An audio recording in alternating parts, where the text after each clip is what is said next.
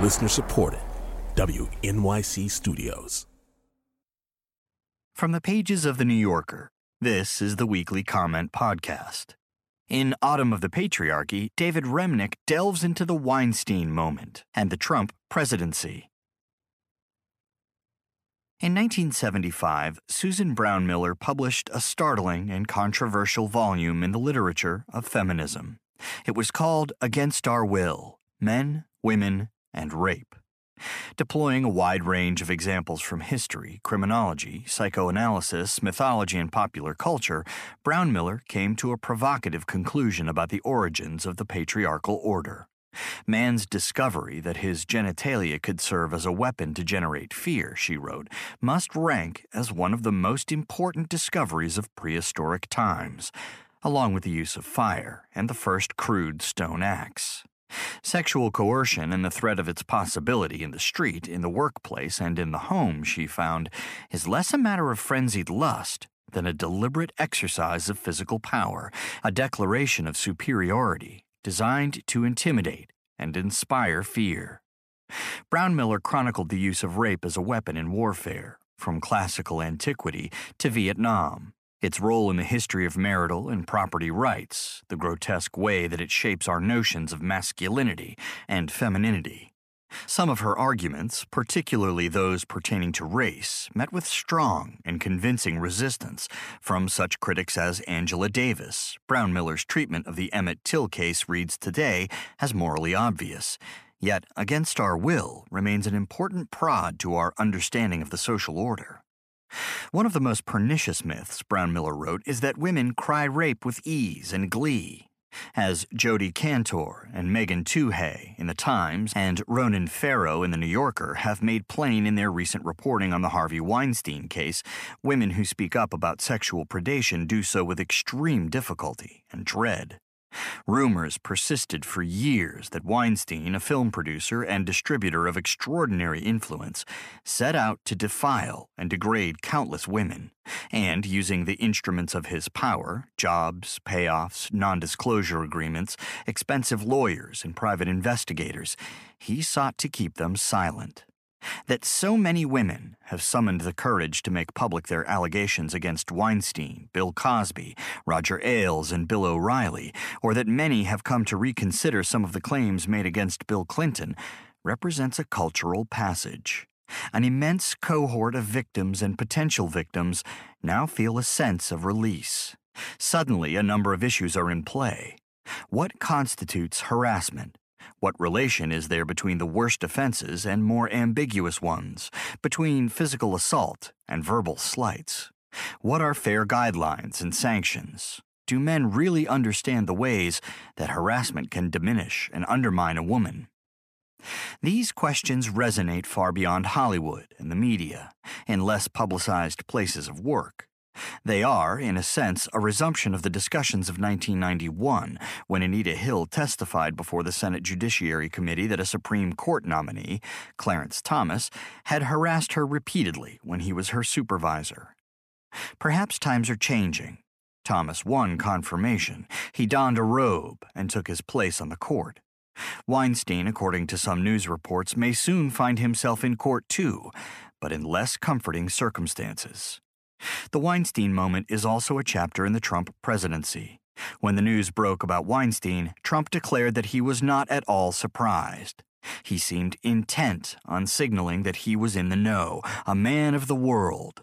And yet his knowingness comes from a different source, his own history, and that history is a disgrace. A year ago, on election night, when the most decisive precincts in Michigan, Pennsylvania, and Wisconsin began to yield their results, there was shock and a deep sense of offense among countless Americans at the prospect of seeing Trump in the Oval Office. There were many ways to frame and understand the election, but one was surely this: a cartoonish misogynist had defeated an intelligent feminist. Hillary Clinton, the first woman to have a genuine chance to be president, lost to someone who had flaunted his contempt for women generally and for her personally, even prowling behind her during a nationally televised debate. Trump has indulged in more scandalous behavior than is easy to recount. For some reason, his record of misogyny, both in language and acts, his running compendium of self-satisfied creepiness, the accumulated complaints against him of sexual harassment and assault, all denied, of course, have attracted only modest attention, one defamation lawsuit, and no congressional interest.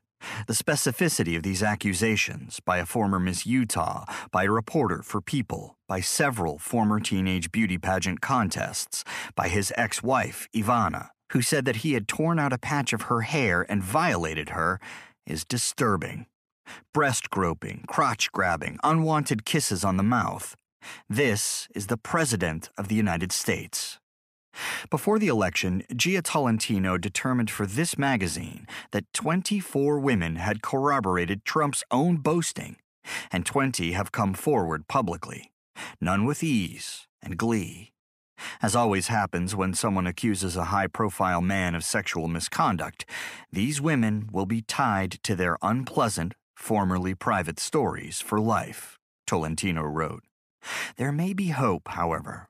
According to some assessments, a pivotal factor in last week's elections was a sense of disgust with the president, and one of the results was a sharp increase in the number of female candidates and winners. Stephanie Shryock, the president of Emily's List, recently announced that more than 20,000 women had declared themselves candidates for public office, a gigantic spike, according to a detailed report by Christina Cauterucci in Slate. Donald Trump, with Steve Bannon drawing battle plans, believes that he is the initiator of a great culture war in America. But it may turn out to be a war of a very different kind, with a very different result. It seems to be occurring to more and more Americans that Trump would not pass muster before any decent Department of Human Resources. And if he would surely be disqualified from running a movie studio, a newsroom, or a medium-sized insurance firm, how is it that he presides over the most important office in the land? That was Autumn of the Patriarchy by David Remnick from the New Yorker magazine, November 20th, 2017. Narrated by Jamie Rennell. Also in the magazine this week, Taylor Clark on Twitch, Tad Friend on ageism, Sheila Kolhatkar on sexism in tech, Elizabeth Colbert on carbon dioxide removal, Nathan Heller on Tina Brown and Jan Wenner, Leo Robson on Joseph Conrad, Hua Su on Football Manager, Andrew Morantz on Jordan Klepper, Anthony Lane on Murder on the Orient Express and Thelma, fiction by David Gilbert, reflections from Juno Diaz, Sally Rooney, Daniel Arcon, Otessa Mosfeg, and Victor Laval, and more. Audible.com produces a weekly audio edition of The New Yorker. To subscribe or to download individual issues, we invite you to go to www.audible.com and enter New Yorker in the search box. To subscribe to the Comment Podcast, go to www.newyorker.com or to the New Yorker Room on the iTunes Store.